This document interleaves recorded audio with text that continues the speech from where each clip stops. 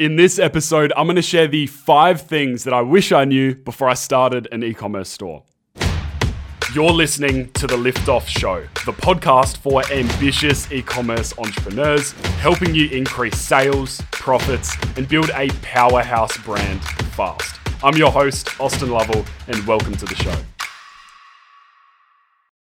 Welcome back to the Liftoff Show. And before I get into those 5 things that I honestly wish I knew before I started my first e-commerce store, I wanted to talk a bit about what's happened before this, what has led up to this point before I launched my first store back in November of last year, before we relaunched earlier this year in February, and everything in between. So I started my journey in sort of the business space creating video content as a freelancer when I was 17. I was doing video content for my YouTube channel, trying to post content, have a bit of fun with it. And then my goalkeeper coach used to play soccer back then. And my goalkeeper coach said to me one time, he knew I was making these videos and he said, "Hey, I've got all this footage, I'll pay you to edit it for me." And that was the first time I'd been exposed to, getting paid to do that kind of work. And I was like, this is amazing. $50 to edit these together. This is incredible. I'm bowling out. I'm loving life. And so from there, I kept picking up these freelance jobs, doing weddings, doing different types of video content, events, promotional videos for the school I was at, and a whole bunch of additional content, just experimenting with everything. And from there, as soon as year 12 finished, as soon as I finished high school, jumped straight into doing it more full time. And obviously in school, I was limited. I wanted to still stay consistent to the studies, do all the different things that were coming up, but also make videos and make video content, learn more about marketing and advertising. And so soon as high school was finished, I had a really good opportunity to jump headfirst into it all. And I started making more freelance content, working with a bunch of local brands and companies. I worked with some real estate companies, car brands. That was a lot of fun doing content for Lamborghini, Audi, McLaren, and a bunch of other brands as well. And it's just a smorgasbord of content, really. And then from there, it ended up evolving into T-, which was the first time I had a real crack at video ads for e-commerce. And that was in July of last year. So about 12 months ago at this point. And what I was doing was reaching out to local brands saying, "Hey, if you just give me some product for free, I'll shoot content for you to use for your ads. And just let me experiment. Just give me the product. I'll shoot it. I'll do it all. You don't need to pay a cent." And so you can't really call them clients, but I got some products to shoot content with. And I was shooting some headphones. I was shooting, speakers for Bang & Olufsen. I was doing some soaps and some bathwares and things for a local brand here in Adelaide and a bunch of other smaller projects. And what I learned from that was that the types of content I was creating, I was trying to go for the overly high production value content. I was shooting it in this studio environment. It wasn't really a studio. It was in my apartment. I set up this backdrop, this white sheet, and then shown some LED lights onto it, used a turntable, one that you put in a bedside table to use as a turntable to get rotating shots of products. I'd then mask it out, make it look all really cool in the edit, add some funky music and some text. And I thought, these ads are revolutionary. This is going to change everything. And little did I know that those ads just don't convert. They were too polished. They just didn't do what was needed to be done when it came to ad creative. They just looked too polished. There was no core messaging. There was no reason for someone to watch them. And so that was my introduction into e-commerce advertising. And then from there, we started picking up a few clients. We rejigged our approach and then, working with probably 8 to 10 brands by the end of 2020. And really pushed all into e-commerce brands, advertising. And I was becoming obsessed with e-commerce in general. I was trying to figure out, okay, the ad creative is one part of it. That's obviously used in the advertising, but how does that fit into the greater machine? How does that all come together to get results? And so I started looking at conversion rate optimization. I started looking at how to run Facebook ads. I started looking at how to build a brand that people care about. I was looking at all of these things that come under the umbrella of e-commerce. And around that time, I'd experimented ages ago with trying to launch a product, get sales for a product using the dropshipping method. And I thought, I think it's now a good time to have another crack at this. I thought, okay, we've created a lot of video ads, probably a couple of hundred by that point for brands locally and internationally, and they were using them in their campaigns and getting really, really good results. And I thought, well, if they're doing it for their brands, and this was how simple I was thinking of it as, I was thinking, okay, if they can do it for their brands, and little did I know they have brand, they have, huge community, they have a lot of social proof, loads of things, and they're spending a lot on ads, so they really get to test creative, and they know their audience. And I was like, okay, if that works for them, then surely it can work if I launch a brand or a store and just give this a go, create our own video ads and try and build something. And so my first crack at it was this time last year. It was literally the same time that I jumped into creating video ads for e-commerce brands. I did it at the same time, probably the worst thing to do, but it taught me a lot about e-commerce. It taught me a lot about what not to do. It taught me a lot more about what not to do versus what to do. And the first brand I tried to launch was one called Keys. And Keys was a leather key organizer. You basically put all your keys in there. It's like a stack, and then you can rotate your keys out. It keeps them organized. The whole angle we were going for was that like minimalist everyday carry. And, there was a few brands around the place. There was one here in Australia, Orbit Key. There was some other competitors internationally as well. And I saw, cool, they're selling this product, they're getting great results, the community is amazing, they've got loads of awesome content. Like, surely we can find an avenue into this market that they're not tapping into. And so, launched Keys. The problem with Keys, and I still use the product, I ordered some of the product, obviously, because we're shooting our own content.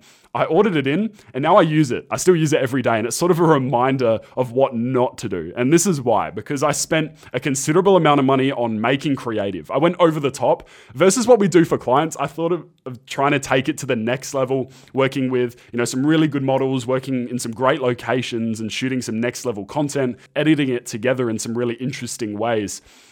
And it just cost a lot of money to do off the bat. And there was no sales. There was no proven track record. This was a brand new brand. And I call it a brand, but it was really a branded one product store. And so I launched it. I had these high hopes. I thought this is going to be the thing that makes it big. This is going to be sales flooding in. I'm going to have to hire a team next week. It's just going to, going to be featured in all this press. Like, this brand is going to be a mega brand. And honestly, I just thought like, this is going to work. I had confidence in the creative, confidence in the branding, the positioning. It was very me. It was a very me brand. I think that was one of the faults, and that's what I'll talk about later. But built it, launched it, and crickets, nothing. No sales, nothing at all. And spent a good like $150, $200. It's a product that was $15 to $25. So the cost per purchase number, like when we spend a good couple of $100 on ads and there's no results, there's no purchase intent, I'm like, what have I done? I've spent all this time trying to build something and I haven't even validated that people actually want it and that our messaging really resonates with our target customer. So that was a huge learning experience. I quickly turned that off because I thought, I'm basically pouring money straight down the drain, and I just left it. I said, okay, I'm going to ignore brands for a while. I'm going to go into ad creative, into video ads, and really nail this. And I thought, that's it for ecom brands for me for the moment. Let's just focus on getting client results. Let's focus on making sure we create the very, very best video ads we can.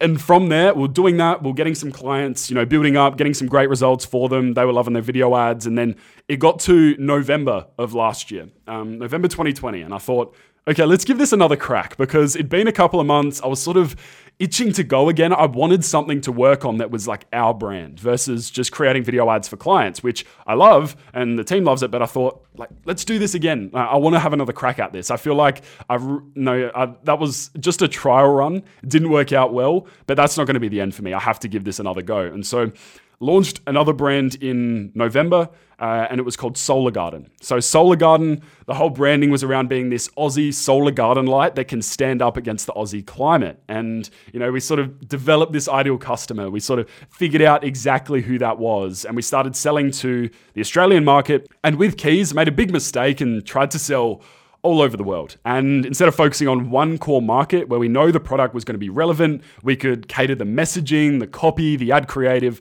all to that one audience. And so Solar Garden was born. I saw the product. I saw a lot of potential in it. And I thought, okay, let's jump into this. Let's do this the right way. Let's take everything of what not to do with Keys and let's apply it here to Solar Garden and let's actually have a fair crack at it. And launch that, build a brand around it. Again, it was a one product store. And it was drop shipping, so fulfilling it through a local warehouse here in Australia.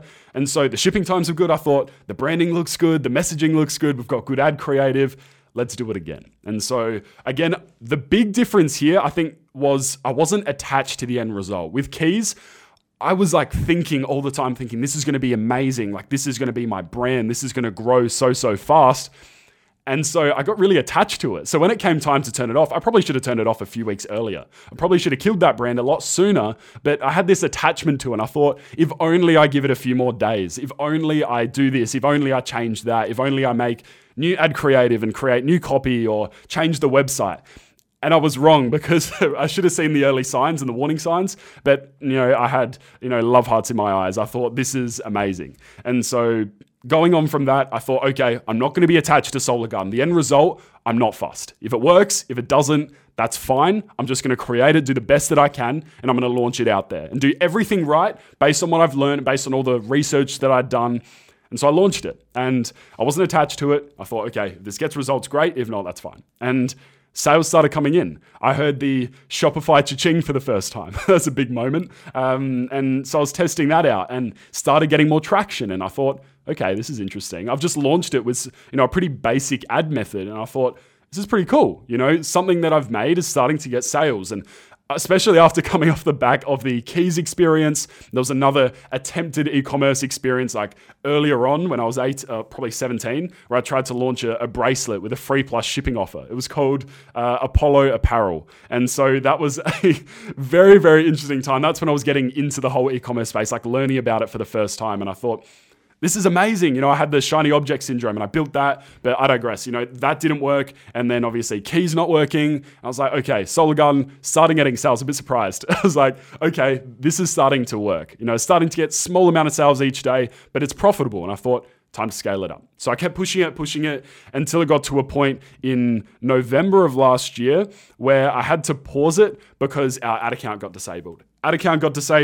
The supplier ran out of product. There was like a bunch of random things that all happened at the same time. And I was like, well, this is just my luck right now. I finally find the winner and then it just stops. And then I'm back to square one. I'm back to, trying to rebuild from the ground up, trying to switch to a new ad account, trying to get things moving again.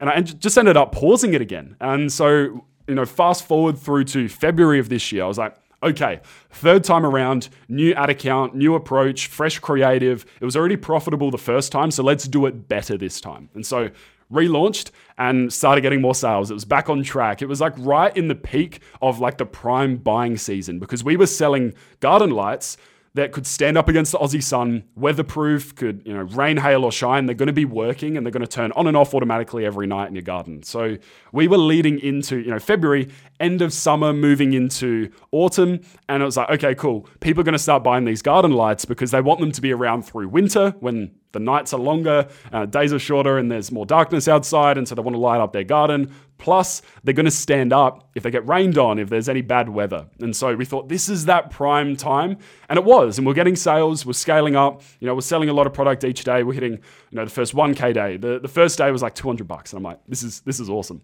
And then we hit $400, and I was like, okay, we just doubled. And then we hit, $800, and then we went back to 500, then back to 200, then we went up to 1,000, and we hit our first 1K day, and I was like, this is amazing, something that we just built online. I built the store. I set it as a challenge to myself to build it in 2 days. And I thought, if I'm really going to be detached from this and not attached to the end result, I just need to do it fast and just build it out and just make sure it's really good and I've done my best and then launch it and stop trying to hang on to it and trying to make it perfect. And that's something I'll chat about later on as well. And so from there, we're getting more sales. 1K day turned into 2K days. 2K days turned into a few 3K, 4K, 5K days. And then one night I remember my phone was it was buzzing off the hook. And my girlfriend, we were sitting there and the Shopify cha-ching just kept going off and off and off. And it was a Sunday sort of afternoon. It was around midday. I think it was like 1 o'clock. And we checked and it was at like 3-4K for the day. And I'm like, this is nuts. What's going on? And meanwhile, the ad spend was staying pretty consistent. It wasn't like we were spending 5K that day and we ended up hitting an 8K day. It was pretty consistent, spending around $1,200, $1,300 a day. And so we're scaling up again. Like it wasn't the best profit margins, but we're getting sales. And I was like, this is really cool. We can refine it over time. And so from there, we hit that 8K day. It was ridiculous. It just kept buzzing and buzzing and buzzing. Kept hearing that cha-ching. I'm like, this is ridiculous. And then from there, we ran into stock issues, ran into cash flow issues, and we had to pause it again. And so that's where we're at. The brands are paused. And this is what I've learned through that e-commerce journey. And it's a very small one in terms of numbers that we hit. We took Solar Garden from 0 to about 62K in revenue, 62K in revenue in 5 weeks. And so we launched it, scaled it up to that number. It was on a really good upward trajectory. So it was a bit of a shame that we had to pause it, but we're relaunching it soon with better creative, new approach, new brand, and going for it a third time around. So what I've learned from that, there was a lot of things I wish I knew back at the start that would have saved me thousands. And I know I tried to learn from all of the, big thought leaders in the e-commerce space when it came to ad creative, when it came to brand building, and when it came to finding the right products. And I was looking at a lot of different people's, opinions and sort of their strategies and trying to figure out what works. And I ignored some of the key things. And these are the top 5 things that honestly, I wish I knew when I was first getting started, before I launched Keys, before I even tried to do Apollo Apparel, before I launched Solar Garden for the first time, and before I tried a bunch of these other smaller products and one product stores. And so let's jump into the 5 things I wish I knew before I started my first e-commerce store. And the first one is be customer centric. When I launched, I thought, this is all me. I'm like, I've got a product. I'm going to get it on the store. I'm going to run ads to it and people are going to buy it. And then I'm going to be rich. Like, it's going to work. It's just going to make sense. And people are going to love it. There's going to be great feedback. I'm going to get all this UGC. And I was just so focused on the brand and the product that I ignored who I was actually putting in front of. And that's obviously the customer. And the messaging was off. The way we were positioning it was off. It was a key organizer. And we're talking about people having keys in their pocket, how it's a huge inconvenience, how it scratches your phone and your leather wallet. It's not really that much of a problem for people. That's what we found out. The number one hair on fire problem we were trying to address wasn't actually that, it wasn't really a major problem for the target customer. So it ended up not resonating because we were focusing too much on the product and the brand and the end result versus what the customer actually wants. And in that audience, it was a really high quality, key organizer. It was all about having a simple everyday carry. And it was a much more select target audience who had an appreciation for like minimalist design, tech, everyday carry, that kind of thing. And so we were completely off with the messaging because we were focusing on the product and the brand, not the customer. So that was the first one. If I could go back, I would definitely say stop worrying about the product and the brand. You've got to focus relentlessly on the customer. Your messaging, your branding, your ad copy, your ad creative needs to be speaking to them. It needs to be communicating with them about the current issue that they're facing. It needs to show how your product is the solution to that.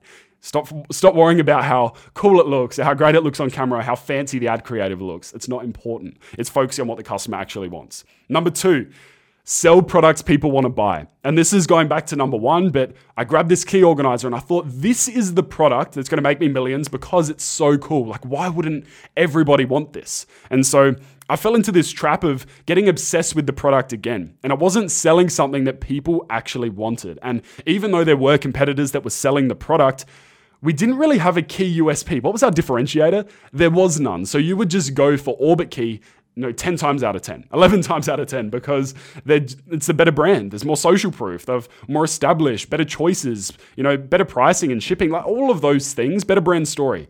It's just undoubtedly, it's not even a question, you would go with them. So, I was trying to sell a product to a market with no social proof, with, no proven track record, with no key differentiator between us and the competitors. And so I was trying to sell a product that people really didn't want. And so it's not obviously sustainable to sell products like that. You need to have a product that people actually want to buy, that people are interested to buy.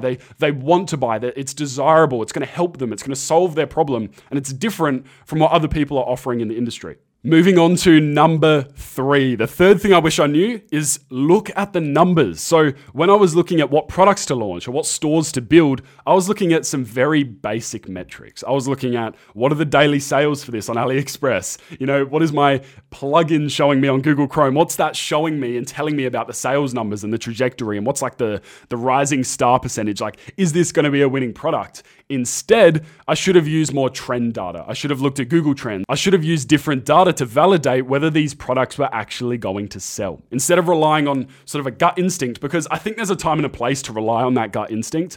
And I know it's when you have more confidence, you know what products are going to work well, you know the vibe and the pulse of the market. And so if you're going to launch a product, it chances are it's going to be successful. But at that time, I had no business doing that. I had no reason to rely on my gut instinct because I hadn't launched a successful product before. I hadn't built a brand before. So me relying on a gut instinct and saying this is going to work when I had no track record, worst thing I could have done. Worst idea ever. And so definitely looking at the data. If I could go back and tell myself, look at the trend data. Don't get attached to a product. Look at if it's selling. Look at how things are trending. Is it a popular topic? Can you ride this popular wave and make this product launch successful? Or is it a product that you just like the look of and people won't actually buy it? So that's number 3. That's what I tell myself is look at the numbers, look at the data. And number 4, let go of perfection.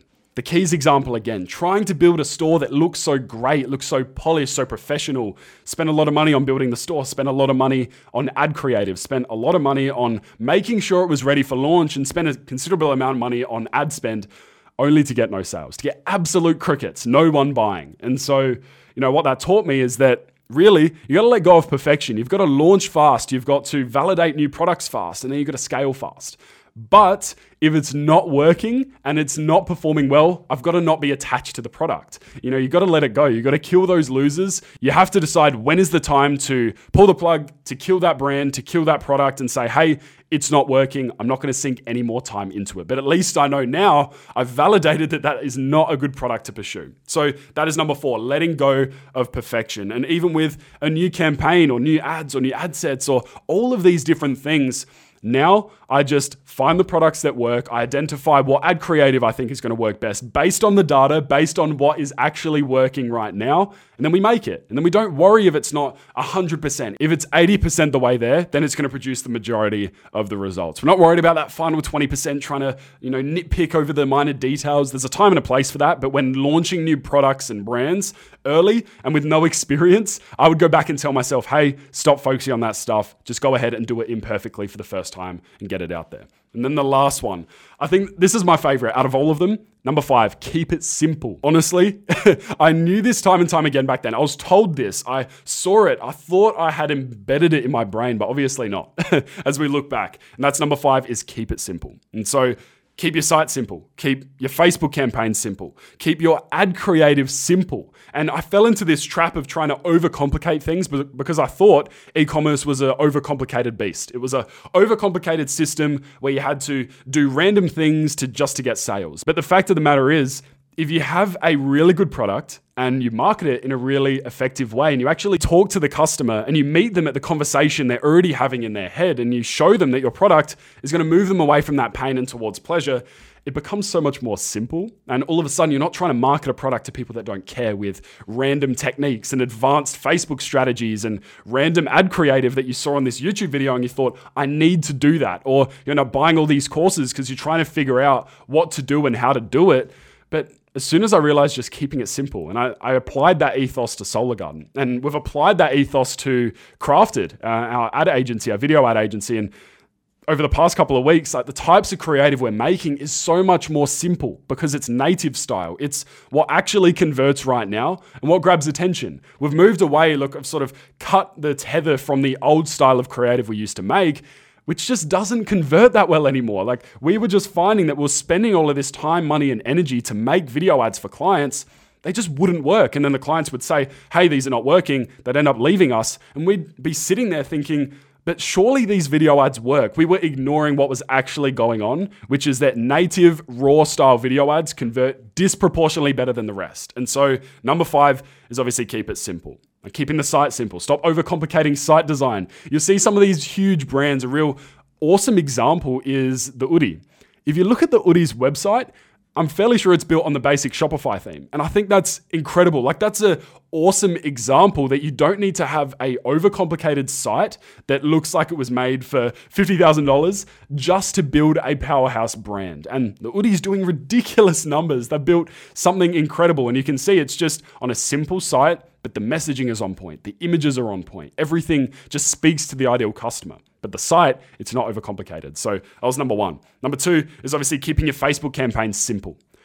I was under the impression that to get great results, you needed to have greatly complex Facebook campaigns. You needed to overcomplicate it to the nth degree. You need to have advanced bid strategies and cost cap and bid cap. And you need to use CBOs right off the bat with advanced lookalike audiences and setting up your pixel events so that you can form this like retargeting funnel. And it's just not necessary.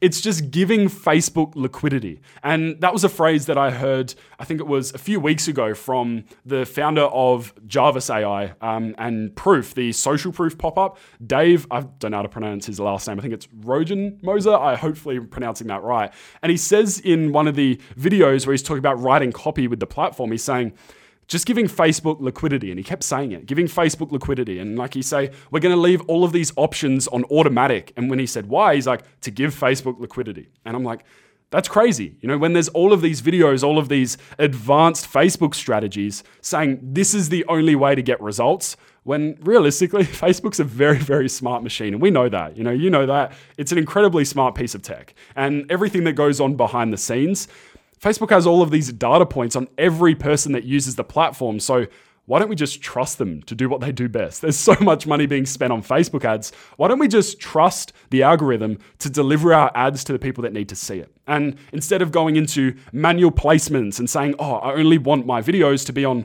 Facebook and Instagram newsfeed placements because they're the most profitable placements. Or I want to limit my daily budget. I want to use a CBO and then, hyper segment my video ads into different ads and then go ahead and test different creative and copy and then crop it a certain way. Once I heard the liquidity statement, once I actually tested it, and we saw it with some clients, we started promoting a way of doing things where it's just simple. Even for some of the ads we're running for a client, we just decided, let's ditch all of our trying to be advanced strategies, trying to think that we're really, top dog with Facebook ads when we're not, and just stick to simplicity, stick to giving Facebook liquidity, not overcomplicating it, not trying to constrain the algorithm, but just giving it the freedom to do what it does best, get results and get our ads in front of the people that need to see the product. So that was the last bit. And then keeping the ad creative simple. And I've talked about this in a previous episode about the whole CGC style of video ads we're creating now. Native, real, raw, seems like it's from customers, and it's just performing so much better. And it's weird because it takes less time to make, it's cheaper to make, and it just performs disproportionately better. And it's just this huge asymmetry. And as soon as we started making this style of video ads, the results started going up. It took us less time to do, took less money to create. Obviously, the systems are behind the scenes to make sure it's really, really top tier stuff. But it just performs better because you're swimming with the current of the social platforms. You're swimming with the current of the ad platforms. And people are on Facebook, on Instagram, on YouTube, TikTok, Pinterest, Snapchat, whatever platform it is, to consume content. They're not there to consume ads. And so as soon as we grabbed that and we put it together with, sort of this understanding of exactly who the ideal customer is and what they really, really want, all of a sudden we're able to make these ads that just perform so much better. And it was keeping it simple. It's saying, well, if a customer wants to hear how the product can get them from A to B, from their current situation to the desired situation, how about we just have a customer talk about that experience in a video ad? Instead of trying to highlight it with fancy value props and cool transitions and awesome filters and all that kind of stuff and fancy call to action end frames and ridiculous hooks, all that kind of stuff. It's like, why don't we just have a customer talk about their experience? And all of a sudden, performs better. So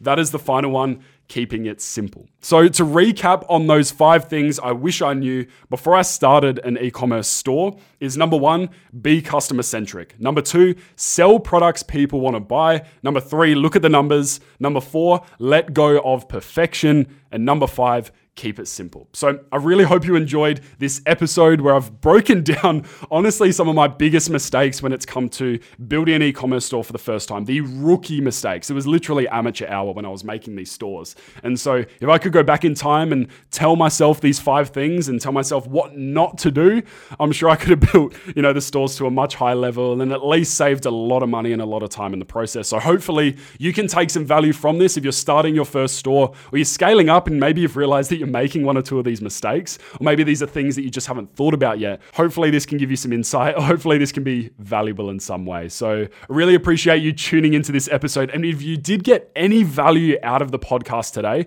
what I would absolutely love, this would mean the world to me, if you could go ahead and leave a review on your podcast platform. So if you're listening to it on Apple Podcasts, simply, I think you just scroll down the episode and you can leave a rating. It's literally probably going to take you 15 to 45 seconds just to leave a review. And that would mean the absolute world to me. And if you really got loads of value out of the podcast and you want to do one better, you could screenshot this episode and post it on your Instagram story. That would be incredible. And I just want to get the word out here about the podcast and share all of the strategies and all of the pitfalls and all the things and the mistakes that I've made and all of the things that we're learning having worked with 30 plus brands, creating hundreds, if not thousands of video ads by this point, and overseeing over 2.5 million in ad spend over the past 10 months or so with our video ads alone. And so if you wanted to share the podcast, that would be incredible. I'd really, really appreciate it. So with that being said, I appreciate you tuning in, and I'll see you in the next episode.